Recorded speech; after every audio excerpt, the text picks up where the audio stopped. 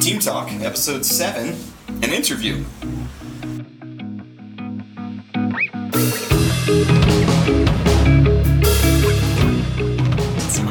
So welcome to Team Talk. Thank you.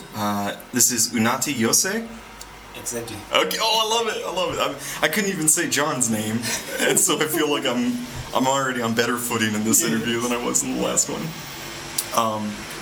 So Unati, I'll say a couple things, and then I'm going to let you talk because I don't know what to say. But you're a pastor. Yes. You're a pastor, and you're married. Yes, I'm married. And your wife? My wife, Misa. Misa. Yeah, we've got a 6-month-old child. His name is Musa. Musa, yes. That's right. And my kids love Musa. Yes. Maeve is always wanting Musa to come over. Yeah, everyone adores Musa. Yeah. He's a very sweet child. He doesn't cry a lot, so, you know. I'll take that. Yeah, he doesn't cry a lot, so everyone just adore him so much. Good. And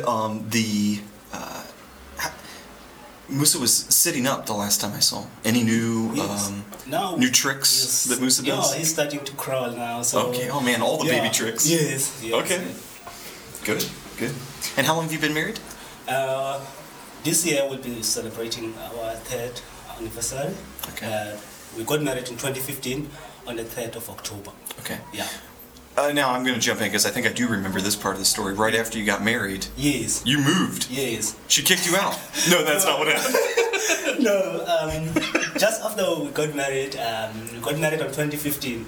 Then on January 2016, I had to move and go to study at George Whitley College and study theology. So I couldn't take my wife with me. Yeah. Because they told me there that when you do your first year, they're not. They don't allow you to come with your wife. Yeah. So I have to leave my wife behind. Sure. Yeah, so it was very sad time for me because I just got married to this person and I had to leave her behind. So yeah. But that actually makes me want to cry. Even hearing the story again. Yes. But God wanted us to be together. Yeah, sure. Because I remember I met Nisa while I was doing my apprenticeship at church. She was a teacher at a preschool there, a Christian preschool that they have there at the church. So that's where we met. Then we started dating in 2014. Then I knew that this is the person that I want to get married to. Then I proposed to her. I think it was just around about the end of 2014. Okay. Yes. Then 2015, I said, I'm going to my uncle's, and I told my uncles that I saw a wife and I want to get married, so please be ready to go and negotiate for me. Because in our country, you have to send your uncles to go and negotiate a lobola, that's what we call a lobola. Then when they accept that family, then you guys can get their blessing and you can get married. Okay. So my uncle in 2015, they went to Eastern Cape to Mrs. family and they got negotiation for the water and everything was done perfectly. And then we decided to get married on the 3rd of October. Then Okay. So now for the lobola. Yes. Was I want to know? Did you get a good deal? Yeah, I mean, she's priceless. Yeah. She's priceless. So, the thing is, you see, lobola these days, people have tended to make it as a way of making money. Whereas back then, it was something to unite families. Right. You see, it was not something to make money. Because it would be strengthening both families. So these days, when you go and lobola a woman, they will charge you more because they will calculating that I've sent this child to school and all of those things. But because of we were Christian, me and Misa, and both families knew that we are Christians, and they didn't want us to to make lobola to stand on our way and say now because of they charge this amount of money, I can't get married to Misa. Yeah. So they negotiated and came with a good deal that will suit both parties, and then and the rest is history. And there you go. Yeah, and then we got married. Yeah. Now you mentioned George Whitfield College. Yes. Is that the proper title, or does it have like a? I guess I don't know. Sorry. Yeah. So George Whitfield College is like a college where, if you are coming from RHSA, which is our denom, you have to go through George Whitfield first, and then they will train you theologically. Okay. And then you can come back and serve in a local church. Okay. So yeah, after finishing my apprenticeship, which was 2 years, and so I decided to go with George Whitfield College. Okay. Because they give you that option after you finish your apprenticeship. Do you want to continue with full-time ministry, or this is not your thing, and you can go back and and do whatever you want to do? Yeah. So I decided, no, this is what I want to do. Then I went to George Whitfield College. Then after finishing there, I came back and I served at my local church for 1 year, and then the opportunity came where they were needing someone in Hermanas in a township in Zwelitsha to come and be a pastor there. So and then we took that opportunity with my wife and said, let's go and serve God there and see what God will do through us in Zwelitsha. So now I'm going to ask you some more questions, probing questions, because you have to remember that seeing as how I'm a Baptist, this means that I'm ignorant to a lot of, not just generally ignorant, although me on a personal level maybe, but so RHSA, it's the Evangelical Anglican Church. Yes. Can I say it like that? Yeah. And what's the difference? So I'm not sure. Don't throw anyone under the bus. No. Let me explain. Firstly, we were called Church of England in South Africa. So we decided, like, now this does not sound good for us because we are in South Africa. So this Church of England in South Africa does not sound good. Yeah. So how about we change the name, and give it a meaning about us in South Africa, rather than be a Church of England in South Africa. So then the name came up, which is RHSA, Reformed Evangelical Anglican Church in South Africa. Okay. So that is why we gave ourselves that name. We wanted to be like known as Reformed Evangelical Anglican Church in South Africa, not as a Church of England in South Africa. Which I will say, that's actually a really clever, because it is very descriptive. Yes. It's not just a bunch of words that make a cool shorter word. Yeah. Okay. Yeah. So even that name, so we can use it broad because we've got also another churches in Namibia. So they are RHSA Namibia. We are RHSA. We are Rich SA. And then they are Rich SA. They are Rich Namibia. So they are Rich Namibia. We are Rich SA, which is Rich South Africa. They are Rich Namibia. So you can use it broad in Africa. So yeah, that's how the name came up, because we didn't want to be known like Church of England in South Africa, because people are asking all this question: how can you be like Church of England in South Africa when you are in South Africa and Church of England? So yes, that's true. And the more forgive my terms, but the more kind of liberal Church of England in South Africa, then they that's what they still call themselves. Are they the Anglican Church of South? I don't even know. Those Anglicans who are liberals are one liar. I don't know much about them because I'm also like I'm not like I'm new here at RHSA, so I'm kind of like learning all the thing. But I like concentrated myself on the liberals. So I don't know much about them, and I think. The reason also we gave ourselves the name Rich SA, it was because we want to distinguish ourselves. Like people know us that we are not just Anglican, but we are Reformed. Yeah, sure. Yeah. And now we do have to talk quietly doing this because Desmond Tutu lives in Hermanus now, and I feel like if we misspeak, he might come and try to set us straight gently. Yes, he's a gentleman. He is. Yeah. Okay, cool. And so you, where are you originally from? That I actually don't know. Yeah, so originally I'm from Eastern Cape. There's a small town called Crydog.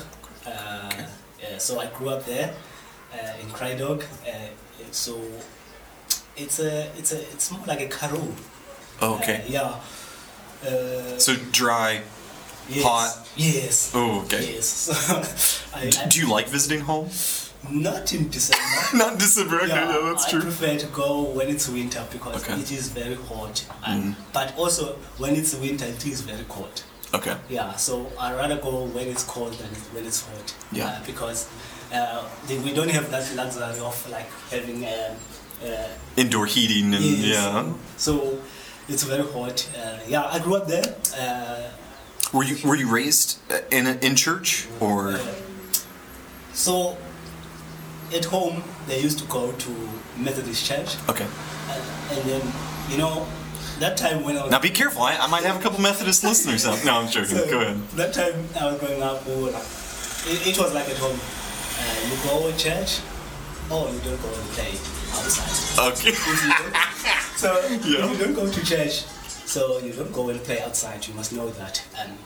And so we were made to go to church. And it was like a tradition in a way, because they were still hanging on like doing like traditional things like worshiping ancestors. Yeah. Yet they were going to church. Yeah.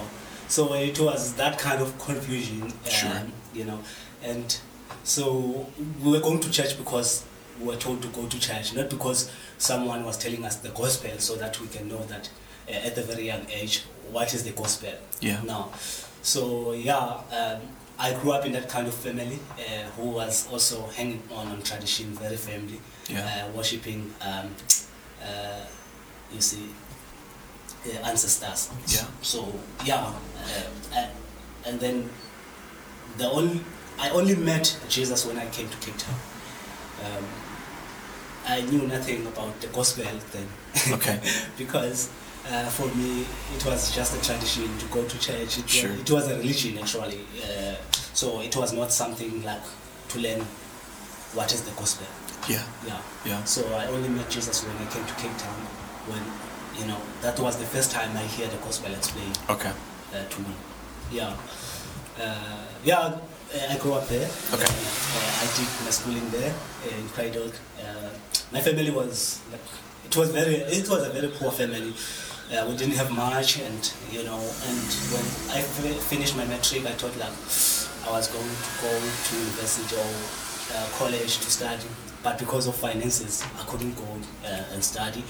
But at that time, when I finished my matric, my father already passed away. Okay. And then when I was here in Cape Town, my mother also passed away. Okay. So for me to go to university, it was like now out of the picture, because both my parents were not there anymore. Right. So here in Cape Town, I started to look for a job, and then I got a job working on it was a big ship of DPS. DPS, the big company that work with diamonds, and so they were, this ship was like going to go and dig diamond somewhere in Africa, in the sea. Yeah. So we're helping actually to put. There were guys who were putting electricity, so we were just helping with the cables, running the cables in the boat or in the ship. So it was just a contract, but it ended, and then I was jobless again. Yeah. Then I got another job as a cleaner, and I worked my way up, and then I became eventually a supervisor until I think it was 2013 when I was approached to do an apprenticeship at my church. Because I always wanted to do ministry. It was always in my heart. After I got saved, I wanted to do ministry. And then I got that opportunity. I did apprenticeship for 2 years. And now, what does an apprenticeship look like? So an apprenticeship is like they give you an opportunity to experiment or to observe more what is happening in the day-to-day ministry. Okay. So then you get to learn also the tools, how to handle God's word and how to lead service in our liturgy. Okay. So, and then, Was that... Now, I know obviously you wanted to do that, but was that horrifying for you? It was. Yeah. I always thought you just take the Bible, you open the Bible, you read the Bible, you go and preach. But and then when I was like, being taught all this kind of thing, I was like, whoa, this is like too much. This is like too much. You have to go through all this, and before you go, you get to preach, and all of this preparation, and But as I keep on learning, I got used to this way of how to prepare a sermon and all of these things. So it became like an exciting thing, because that's when I decided I want to go to college, because now I was so excited to learn more about theology. It was a very exciting experience to do an apprenticeship. And then I went to George Whitfield College. then there you get to train and all of this and to learn more.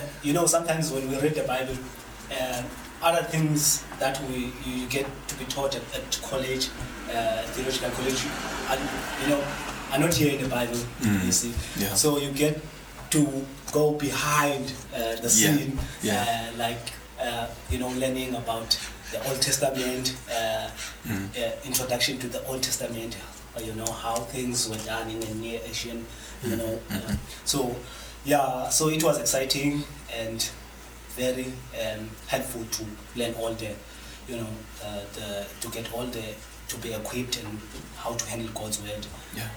Because even today, when I listen, other preachers, especially to charismatic churches, you get to see that it's very important to know God's word, to learn all the skill how to handle God's word. Well, and that's something that's interesting, because how can I say, we've in a township that we used to work in Cape Town, we partnered with a church there, and it was a husband-wife pastor combo. It was a combo deal. And they both had some training, but unfortunately their training only went so far, and then kind of the rest of their training was like T.D. Jakes books and things like this, which they were more kind of old school Anglican, but then mixing in the T.D. Jakes. Things get messy when you start doing this, and even like guys that I have the privilege of teaching now, some of them are more prosperity pastors, teachers, prophets, some of them, right? And I see them taking notes in class, and it scares me sometimes, because I'm like, whoa, wait, this, like, the notes that they're taking from your mouth right now might be the only solid teaching that, like, at their next revival meeting someone's going to get. So, like, don't mess it up. Don't be cute with it. Like, don't go so deep that they can't, grasp something good off of it. Do you feel like coming from George Whitfield, and it's exciting to dive deep, but then trying to come back to the surface and then share what you got from the depths? Does that make sense? Do you find that difficult, or do you find that exciting, or? Let me tell you something before I answer the question. Okay.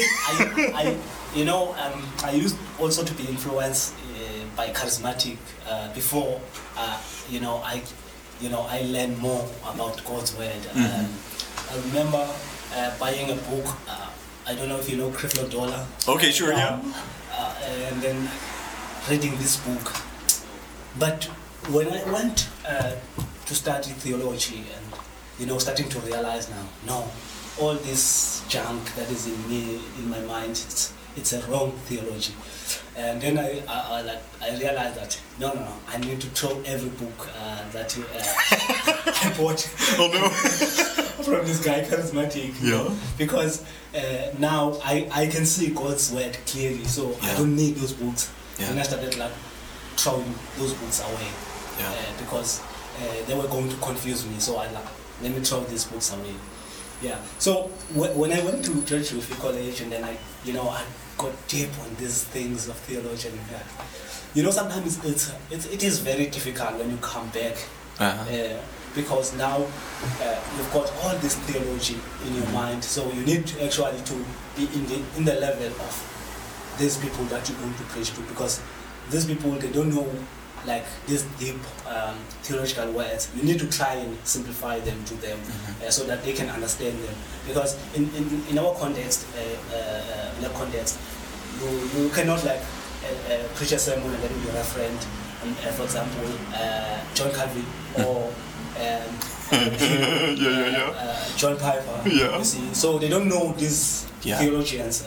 So you need to, to come to their level so that they can understand what you are saying. Yeah. You see, unlike in Western culture, you can reference those guys because at least these people you are coming to, they read a lot, so they read about those guys. Yeah.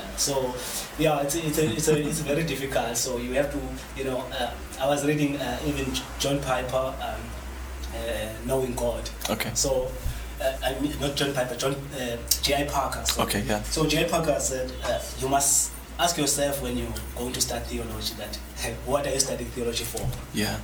Because some people, they study theology and then they come back and they are so, they have this pride and think they know everything.